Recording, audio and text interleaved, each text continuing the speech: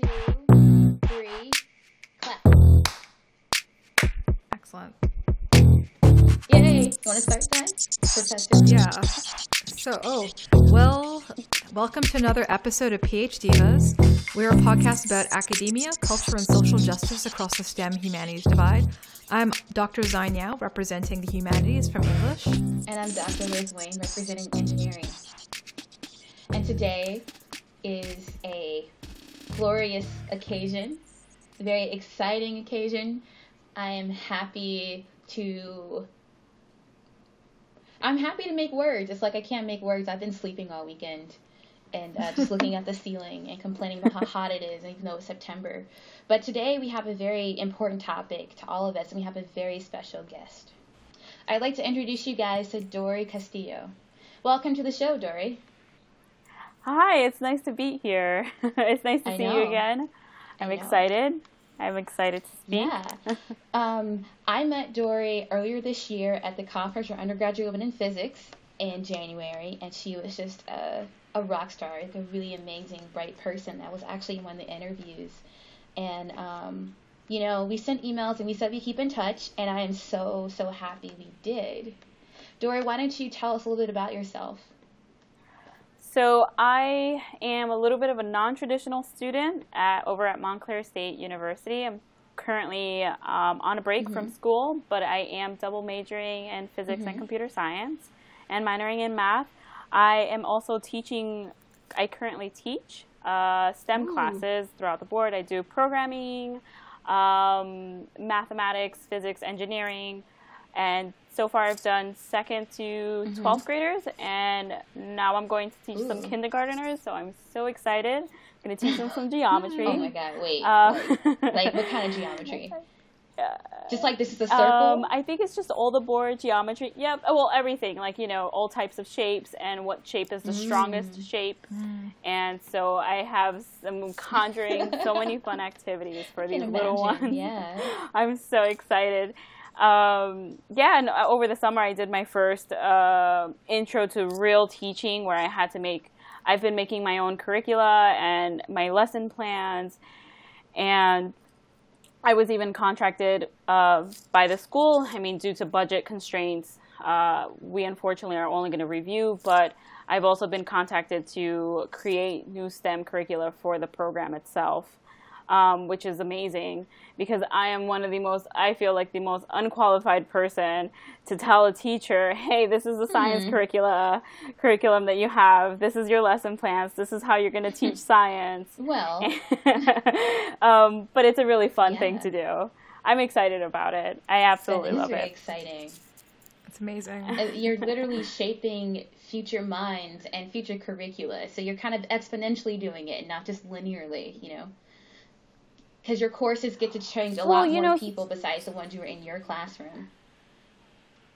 Oh, absolutely. And I can't stress enough that, when I talk to these kids, some of them really love science. Some of them are only there because of their parents. And they say, well, science is boring. And I go, no. Like, whoa, someone told you something wrong, because science is a lot of fun. And let me tell you why. That's right. So... Yeah. So I want to try my best to let everyone know that science is fun, science is cool, yours. And science belongs to everyone. Yes. Absolutely. And I want to make sure that there are no misconceptions in science, and we all have fun doing it. And I want to stress the importance of it from a very early age. Because there's no such thing as I'm not a science person, or I just don't know science, it's not fun, or I'm not a math person. I want to just make sure that everyone can do whatever they want, as long as they put their minds to it. That's amazing. So basically, as you could tell, Dory is herself an awesome student and also doing amazing science outreach stuff already, and you're still working on your undergraduate degree, which is amazing. So part of the reason why we brought Dory in today is not just because of the amazing work that she's doing, but she mentioned misconceptions are something that she feels very passionate about. And maybe this is an awkward segue, but Dory contacted us right when we were feeling there was a really huge thing that happened in the U.S., which was incredibly devastating, and that Liz and I were trying to figure out, like, oh, we need to do an episode on this topic. And then it was amazing that Dory reached out to us to say that she wanted us to cover this particular topic. Do you want to talk about this story? Sure. So besides loving physics and aspiring to be a physicist, I am also a DACA recipient. So I have been unlawfully present in the United States since I was 1 year old. I was brought here, and thankfully Obama has given me some deferred action and some lawful status in order for me to continue on my dreams here in the United States. And as we all heard the news in September 5th, it was rescinded, and I want to just give information as to who we are and what we're actually up to and what it means to be DACA.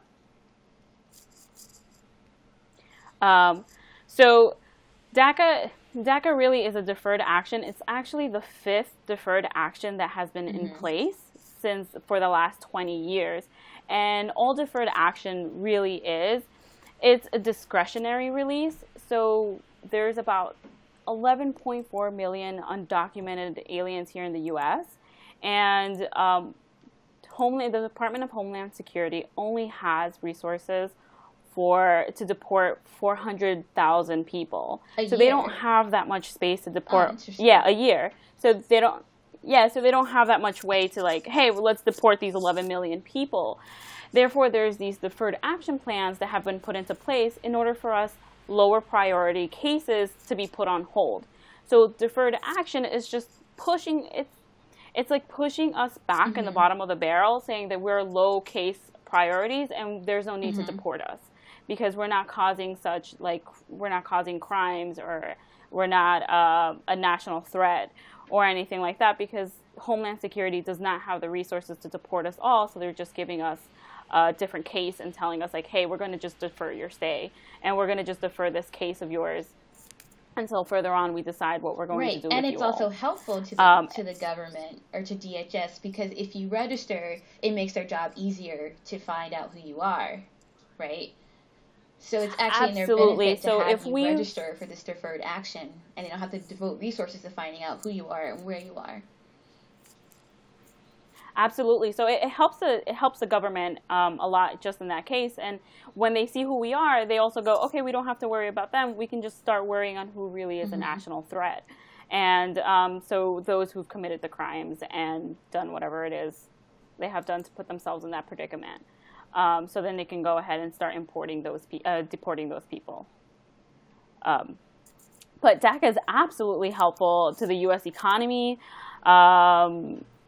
Alone, just looking at the numbers alone is absolutely staggering. So if you were to, there's about $2 billion that DACA recipients are contributing to, like, state and local taxes alone. And so you think of the number alone, that's $2 billion that they're contributing, just us alone, the 800,000 people that are here. And the 11 million people that are actually undocumented, they still pay taxes as well. They're contributing $11.4 billion in state and local taxes. So there's a huge amount of people that are here doing that. And while there's only 800,000 DACA recipients, there were in 2012 1.3 million children and or young adults who were eligible for DACA. And so if the 1.3 million people would have stepped forward, we would have been contributing an extra $425 million. And this is all according to, like, the ITEP, so Institute of Taxation and Economic Policy. So it comes straight from the government. These numbers come straight from them. So why don't you tell us a little bit about the requirements to become a DACA recipient? So first thing, if you are deciding to become a DACA recipient, in 2012, you needed $6,500 in order to file. And there was no guarantee whether you would be accepted or not because it's a case-by-case basis. So you file, and they give you a background check. So you have to pass a background check. You have to have been born on or after June 16th, 1981. You have to have been present in the United States before your 16th birthday. You have to have no lawful immigration status, and you have to be at least 15 years old. You have to have been continuously stayed since June 15, 2007. So, yeah, I think that's around I don't know why they picked that time exactly, but you need to show proof that you've been here consecutively for months. Okay. So I remember, oh my God, when I was applying for DACA, I brought a stack of papers showing like my kindergarten report card all the way up until like high school, my high school report cards, pictures, this, that. We had to show so much and proof, and we had to have no gaps either. I remember my lawyer was like, you can't have any gaps. You can't take those chances.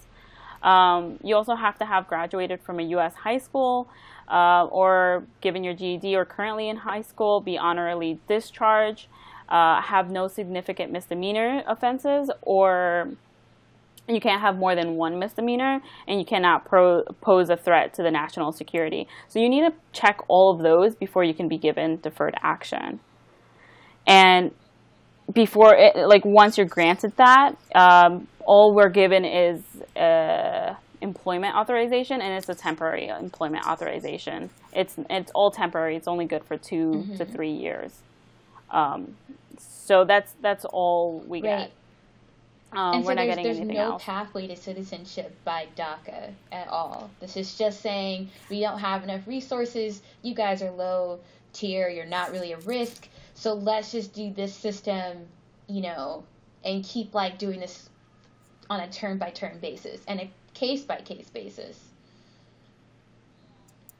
Yeah. So I remember that in order for any deferred action to be taken into consideration, it all has to be done case by case. So at any moment, Homeland Security can take away your status, your DACA status. They can all say, hey, we don't think you need it anymore, or we don't think you deserve this anymore, so they would take it away. Same thing goes for if they don't feel as if you're eligible for this, they'll be like, okay, well, we're not going to accept you into the program. It is all case by case.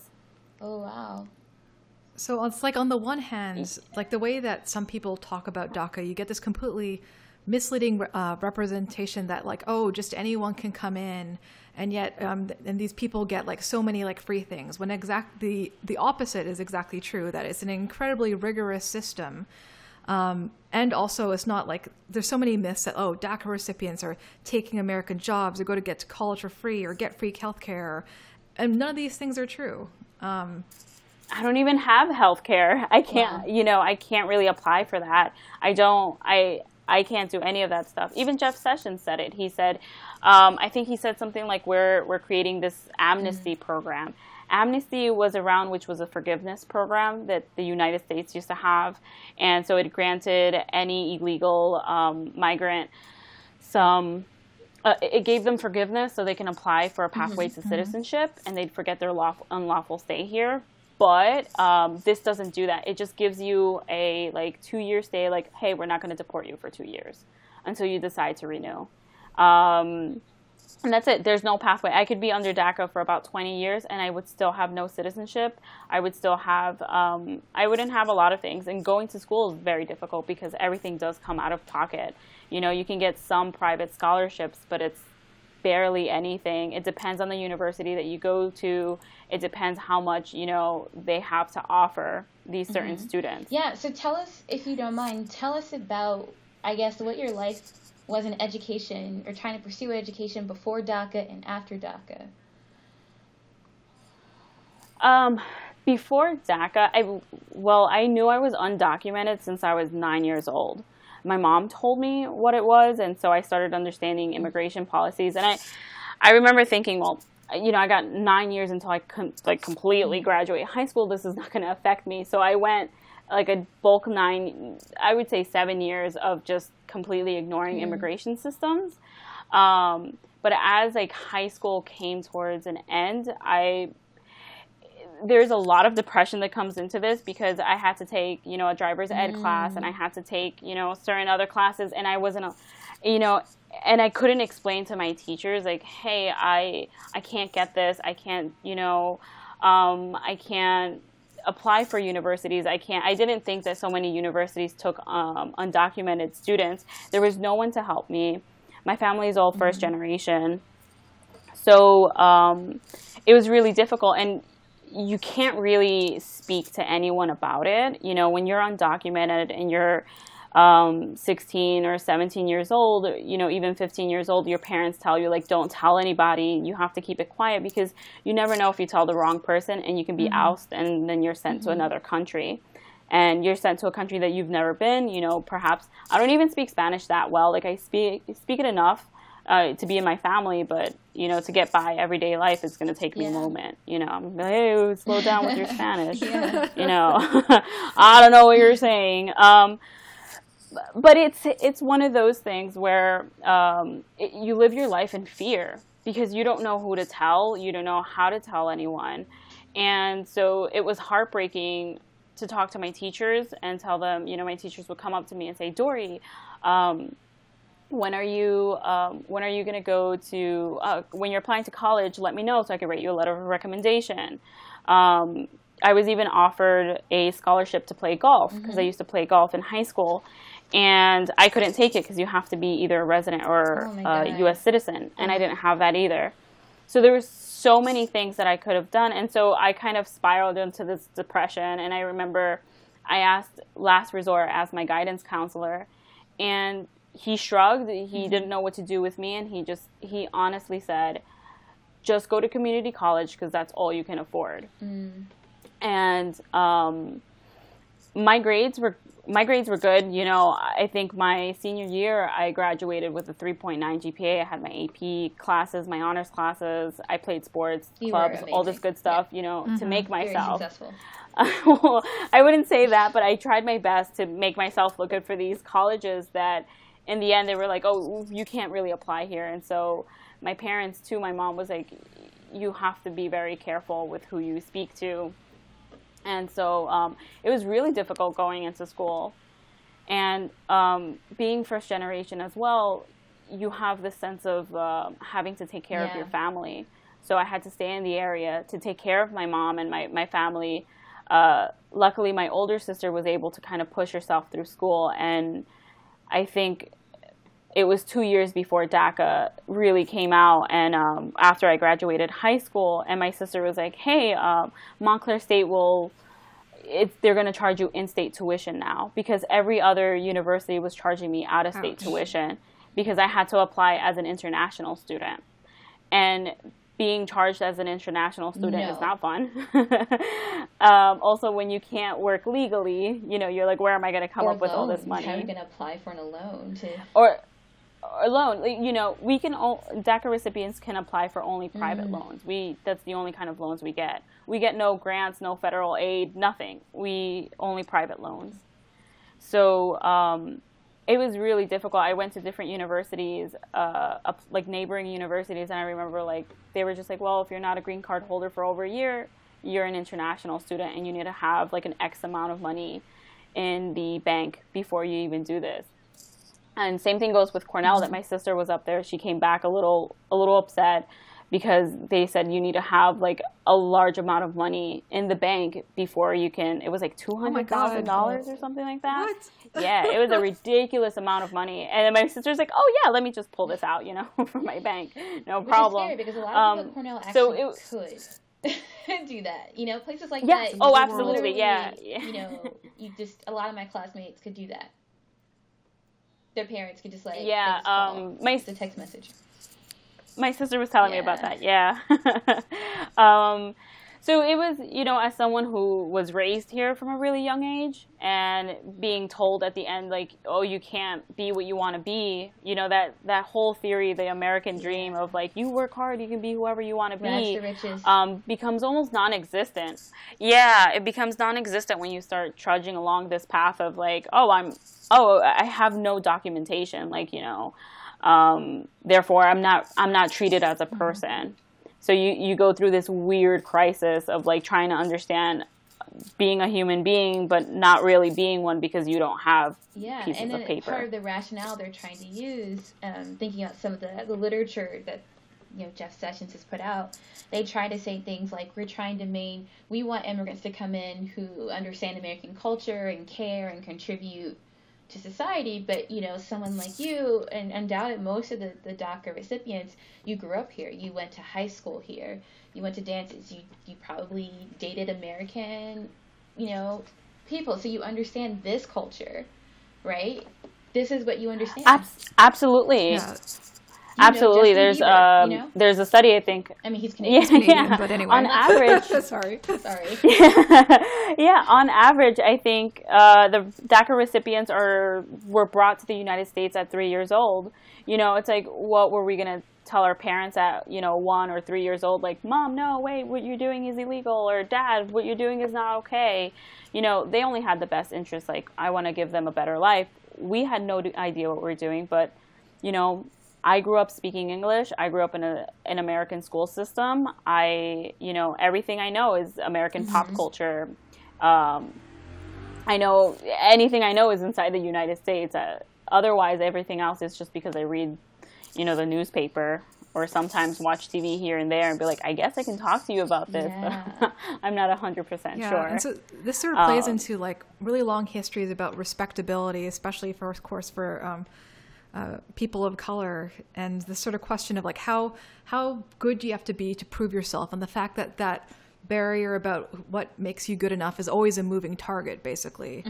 I think what also really comes, so I'm not American, so I've like the DACA conversation has been one that I've been following because a lot of my friends have, and so I really appreciate Dory breaking it down. But it strikes me as like the DACA itself it was good to have that instead of nothing, but obviously it was still not great because the U.S. basically gets to benefit so much from these amazing young people who are contributing to society, but getting very little in return. But it's like the standard is so low that like that's the best that exists right now, and that's going to be taken away. And it's sort of sad that like the very thing that you're fighting for should even be better. Like, why, like, yes, it's good to have DACA, but why not even something better? But at the moment you have to fight for something that's even more basic than that. Yeah, it's really strange. As I was reading more into DACA, I remember being grateful for DACA and going, oh, okay, now I can work over the table. I don't have to really look over my shoulder. But as I read more, I go, it's one of these humanitarian crises that we're having, because it's happening everywhere. But we're given the very basic. We're just given the little stamp of, we're not going to support you really for an X amount of time. Exactly, and I am supposed to be really grateful for the very little that they gave me. And, again, I've been stealing jobs, and, I'm now an adult, so it's my fault that I've been here. And that's the message that I've taken away from them. And it's like, okay, well, now what am I going to do as an adult because I was brought here? Am I going to be shipped off to Ecuador? And it's like, what am I going to do there? And you've never even been That's to not Ecuador. My home. No, so I was born in the Bahamas. And I came here when I was 1. My mom's an Ecuadorian citizen. And so because Bahamas is such a new country, their immigration laws are really strange. Therefore, I was only granted Ecuadorian citizenship through my mom. And I actually didn't get Ecuadorian citizenship until I was 16 years old. So I was actually a citizen of nothing until I was like 16. So... I would joke around saying I can commit all the crimes and and I wouldn't be documented, So it's like, where are you going to send me? Nowhere, It's like, where am I going to be tried? Nowhere, So like, there's probably like the 80th, 70th meridian or something. There's like the special fault longitude. Yeah. Latitude. They're like, you can stay here. They probably wish they could do that. Absolutely, they'll put me in a raft. Oh yeah. I mean, it's been a big problem for a long time. And it's funny because I feel like DACA really ties into the big issue that we've had with race, you know, with all the things that have been going on.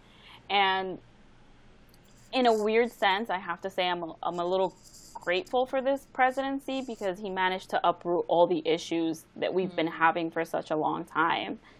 You know, because since I was 18, well, you know, since I was like 18 years old, I've had people asking me whether I speak English. So people would come up to me and say, hey, do you speak English? I'm like, no, I don't speak English. Or I have people just speaking to me in Spanish. And it's like, I don't speak Spanish, or just because of my last name, I do speak Spanish, but I like to tell them I don't. Or there's people who just come up to me, speak to me in a language, or my mail. AT&T sent me Spanish mail for a really long time. I go, I've never went up to an AT&T location and spoken Spanish. Or on the phone, just because of my name, they would be like, hold 1 second, I'll transfer you to someone who speaks Spanish. And I go, no, God, no. You know, I please, someone in English, because I'm not going to understand. And so it's been such a huge problem. You know, there's that. And then DACA comes out, and no one knows what it is, and I've been explaining it for the past, 5 years to everyone I've met. And finally, people are starting to understand what it really means, so what it really means to be an immigrant. In your daily life? So, DACA has helped me achieve this job of just teaching. This absolutely wonderful teaching job. If it wasn't for DACA, I wouldn't have this. If it wasn't for DACA, I wouldn't be in school. I wouldn't have started school because it's very difficult. And I would have been charged out-of-state tuition, and it would have been almost impossible to pay for school. And I got a driver's license, you know, so DACA has been absolutely helpful for me to get around. And again, I'm not fearful, and I'm not looking behind my back every single day wondering whether I'm going to be deported and sent away to a country that I'm not even familiar with. Those are all pretty reasonable things, you know, that we would all hope. It helps me work, you know, and sure, there's a few other things I can't do. Like, you know, there are some discrimination cases here and there. Like, I had a tutoring job for a while inside the school, and because they were changing the people who used to run the administration or something, they were like, okay, you're a DACA recipient. This is really a weird place that you're in. So we don't want the new person to deal with this. So we're not going to allow you to tutor anymore. Although I have employment authorization. Yeah. It was this really strange thing. And I remember going, okay. But, you know, the more I thought about it, I'm like, wait, that's kind of unfair. Like, you know, I have my employment authorization. Right. And it's like, if you think about a lot of the other, they're like H-1B visas, they're J-1, there are all sorts of other essentially work visas that some of them, you know, that end just as soon as you're no longer in school, right? You know, this is essentially they actually have a lot more than we have. You don't have any rights, but you can work here, and that's all it means. Yeah, it's been sometimes in the sciences, and I know in physics particularly, I feel like those students have had a lot more help than DACA students and DACA recipients, the F1 students, because, you know, I did research in fluid mechanics, and I absolutely love it. My professor, he tried his best to see how he can help me in this situation. And, you know, there's some sponsorships that can happen and this and that, but I'm not legible for any of that.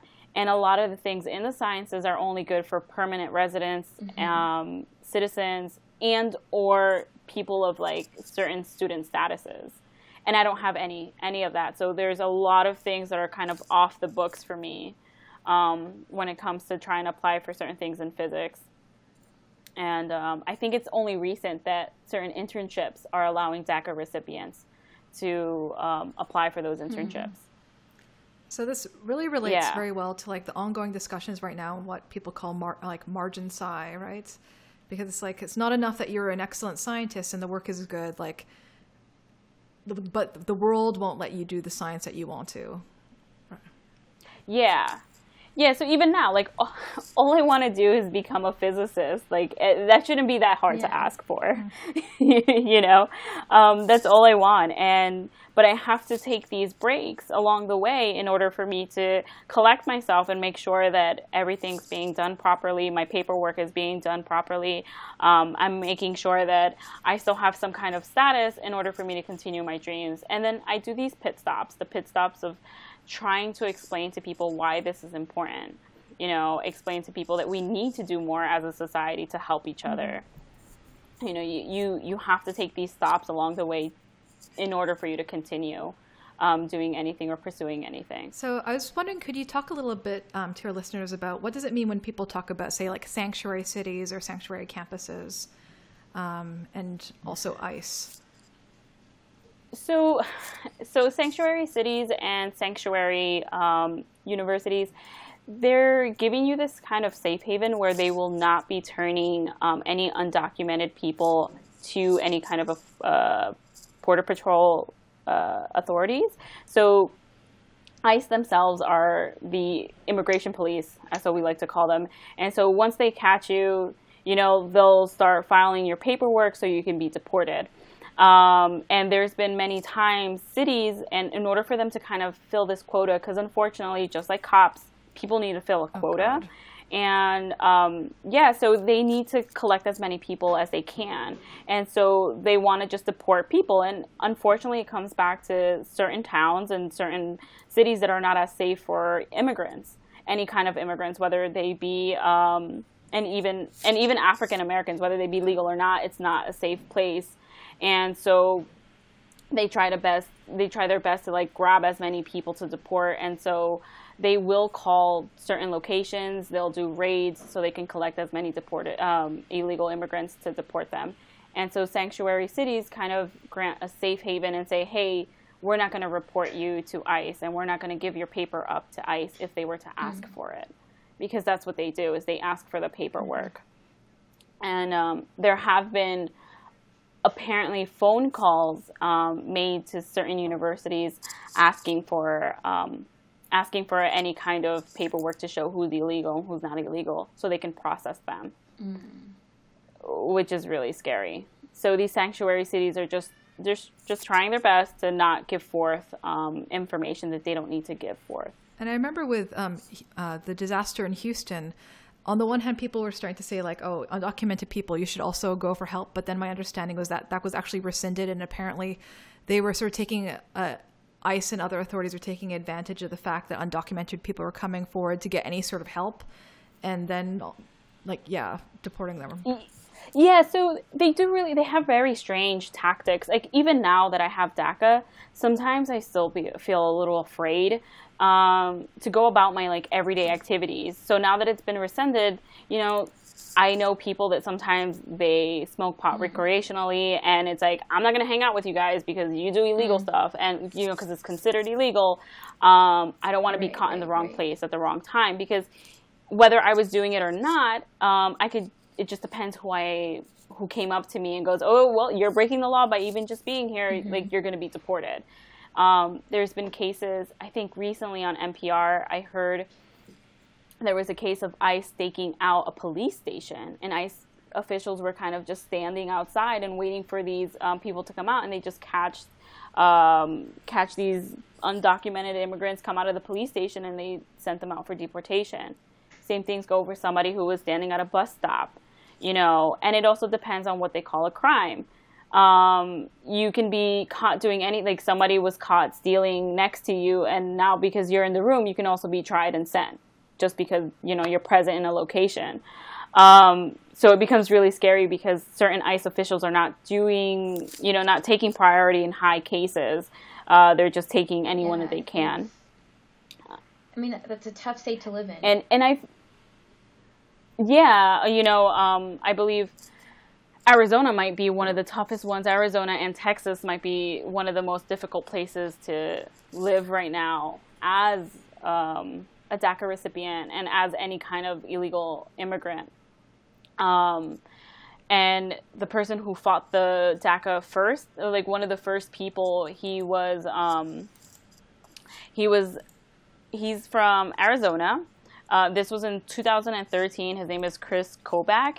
He written a law called SB 1070, which it's a really strict anti-illegal immigrant law that he managed to pass.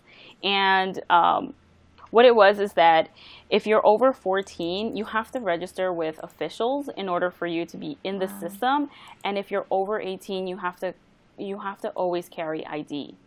So even if you're going to go to the grocery store, if you're going to go anywhere, you have to constantly carry ID just in case they can go ahead and stop you at any moment and ask for your papers. So I just wanted to just add, again, as someone who works in the 19th century, this is the exact same things that we see, like, happening in the time of slavery, of course, like people getting asked to see your papers. And at the same time, even if they ask you, if having papers is like the marker of respectability, that's also never quite good enough. Those things could still be foiled. That's not quite enough to protect you at the same time.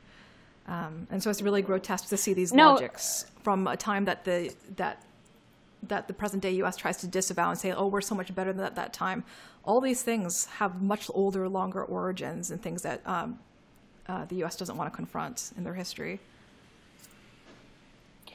Yeah, I remember when I was really young, and we're taught from a really young age that people came over, Christopher Columbus found this place, everything's happy, we have these American values, we have this freedom, and our American values are living happily all together. The Indians happily shared with us, and but we've always had this underlying, we've always been acting the same.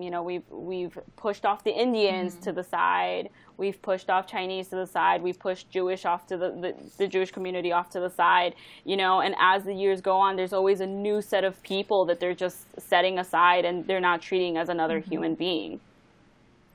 And this is just another case of that in just modern time. So I also wanted to add that one of the many misconceptions around undocumented immigrants in general is that I think that in the public consciousness, like they just imagine usually Latinx people, but actually like a huge majority are actually Asian American, which of course is funny since Asian Americans tend to usually be painted as, the so-called like model minority. But the reality is, I was looking up some statistics, something like either 1 in 6 or 1 in 7 like Asian Americans immigrants are undocumented, which sort of goes against that. But also even like the way that Asian Americans are sort of hold up again as like the good ones.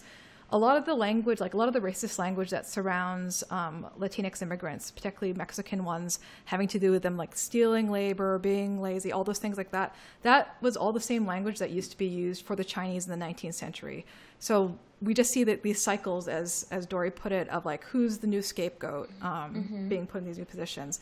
And so that's why I'd especially like to say for all of our Asian American listeners that like this is an issue that deeply concerns us as well, and that's why we have to like be good allies. Oh, kitty, sorry. He's saying hi. There's a cat, and Dory has a cat, and the cat is making a lovely appearance. That's why Zion said kitty. He loves people. He loves saying hi. So beautiful. He's an American cat, born here on the U.S. soil. American cat, Yeah. So, no, absolutely. We all just need a scapegoat, and that's been a trend in American history, unfortunately. And, I also read the statistics that the largest DACA recipients, the 6th largest in the group, is South Koreans. So, they're 6th in line, and so there's a whole bunch of different faces to DACA recipients. There's, people from Ghana. There's people. I was from Bahamas, so technically I'm from there. It's only my parents who are of Latino descent, and I have now their facial features. But there's people from all around the world that are DACA recipients, and we can't, just because Mexicans are, I think they're 73% of the DACA recipients, we can't harbor these kinds of emotions towards just Mexicans themselves, saying that they're the only group of DACA recipients or the only group of illegal immigrants, And we're supposed to be this country that pride ourselves in like migration. I think the United States holds 20% of the migrant population, including the migrants from around the world that come to the United States. It's about 40 billion people or so. And, adding the children that have been born to the U.S. from like migrants, it's about 80 billion people. That's a quarter of the population of the U.S. population that are immigrants. And we don't take, 80 billion people, 80 million people, yeah. So it's, it's a quarter of the population that are migrants, but we feel so marginalized, and it's ridiculous because it's a huge portion of this country, and we're supposed to be this melting pot, right? But we're not treated as such, and we're given very basic rights, although we've been present in this country for a very, very long time. Do you ever feel, this is a leading question, do you ever feel as if this question of should DACA recipients exist have more to do, like it's deeper than just whether you should be able to work here or not? Like it feels like there's another cause, and this is just being wrapped into it.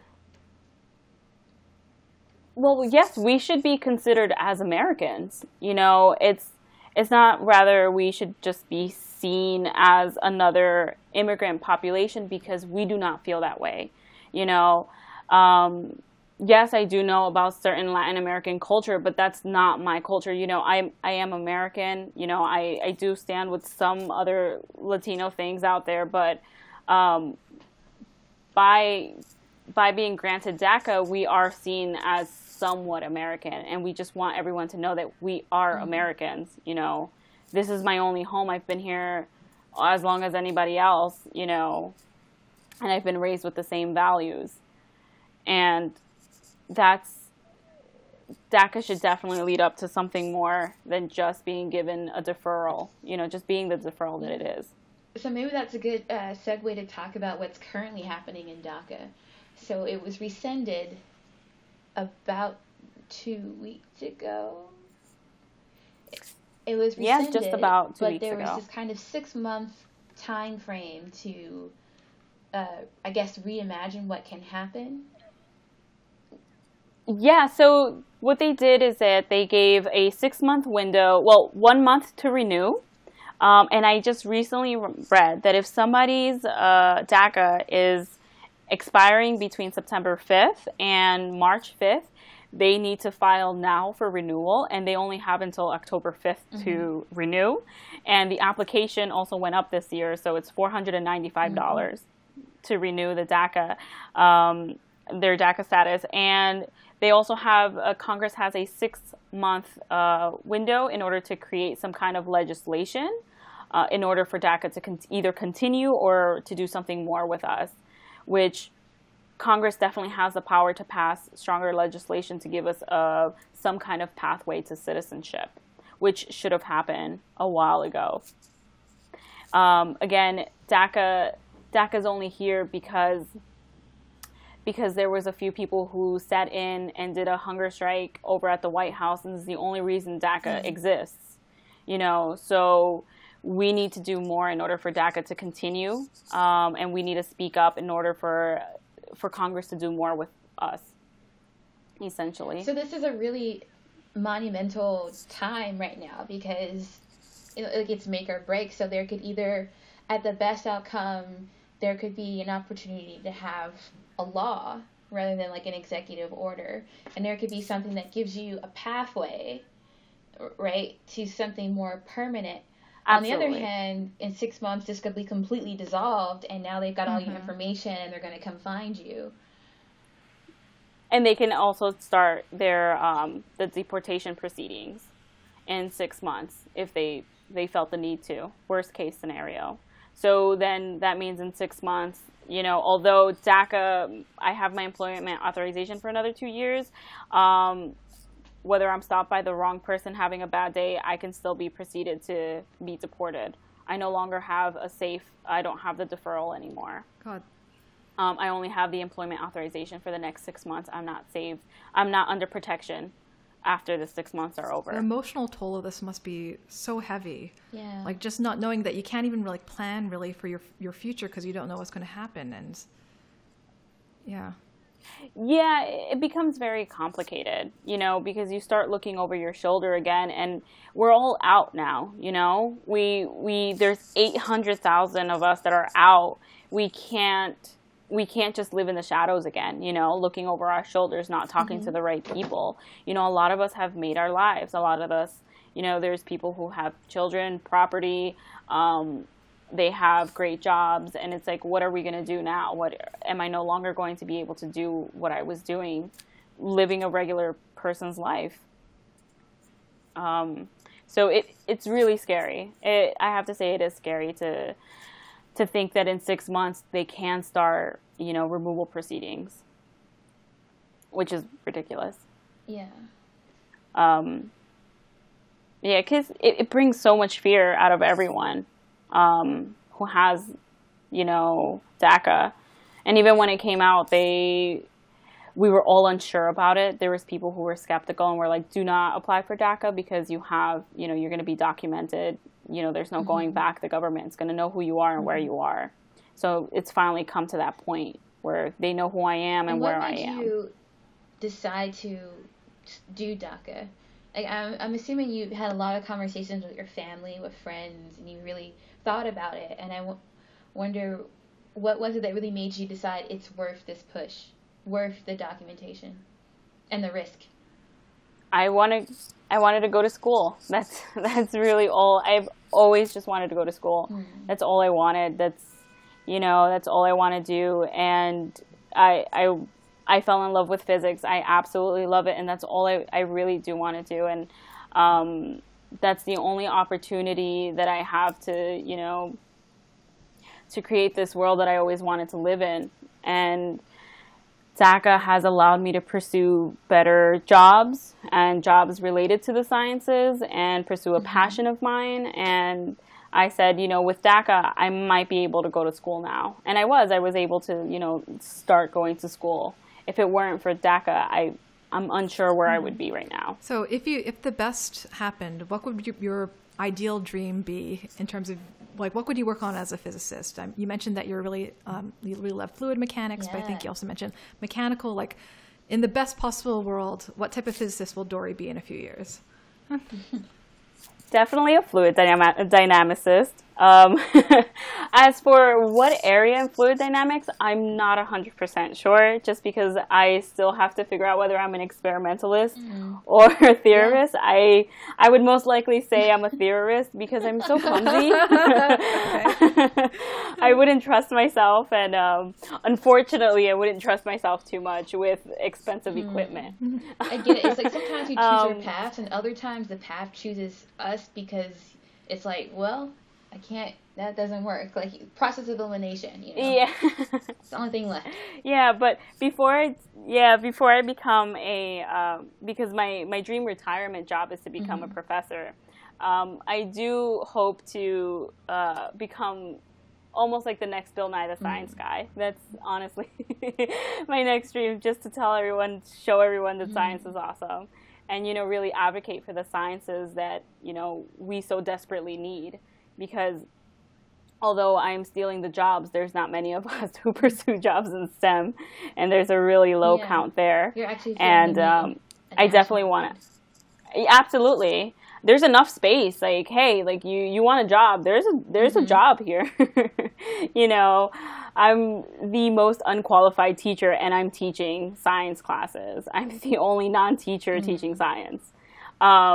So there's room here if somebody wants it. We just have to find those people. But that's my ideal job, is just letting everyone know that science is awesome, and that we need to work at being better to communicate this. Yeah. Communicating slightly sciences off and of stuff. DACA then, but on the science communication, what was your experience like with the solar eclipse? Oh my God, it was beautiful. Oh, it was so beautiful. It's so funny. I moved out for a bit, and my roommates, I didn't really know the roommates too much, and I had, I was telling them, like, oh, there's a solar eclipse. Like, here, take my glasses so you can see it. And then it hit me how much science education needs to be changed, because I gave gave one of the roommates the glasses, and she looks at it and she goes, "Wow, that looks so cool." And then, then she goes on and saying she thought that the black thing was the sun. And she's an older woman now, and so I said, okay, we need to work on the science education.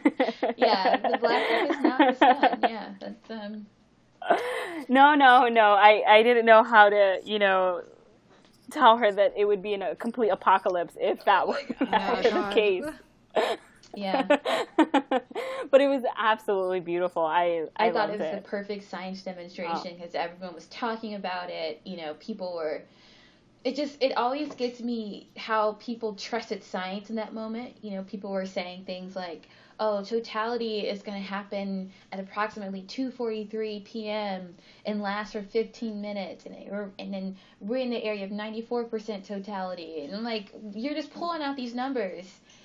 But if we were and also it's like now you want to trust science, but not when it comes to medicine. When I feel petty, yes. There's a part of me that's like, you believe scientists so much, and you believe our models so much that you trust when the totality is going to happen. You would travel hours for that. But you don't believe our models about climate change. Mm-hmm. Mm-hmm. It's kind of like the same math. But beyond that, just understanding that people in any other context, they would feel this aversion towards numbers and an aversion towards the idea of knowing something in that detail. But it's the same thing, It's the same principle, but somehow when it was a solar eclipse, it was, everyone trusted it. Yeah. You're it's absolutely mind-boggling. For 15 minutes? What are you doing?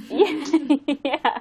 I was thinking that I've been running up that, not just about DACA. It's just when I'm reading about the sheer numbers alone about DACA recipients and about this and that and blah, blah, blah. It's when will we all feel comfortable in the numbers? When are we going to, put certain feelings beside and go, let me look at these numbers.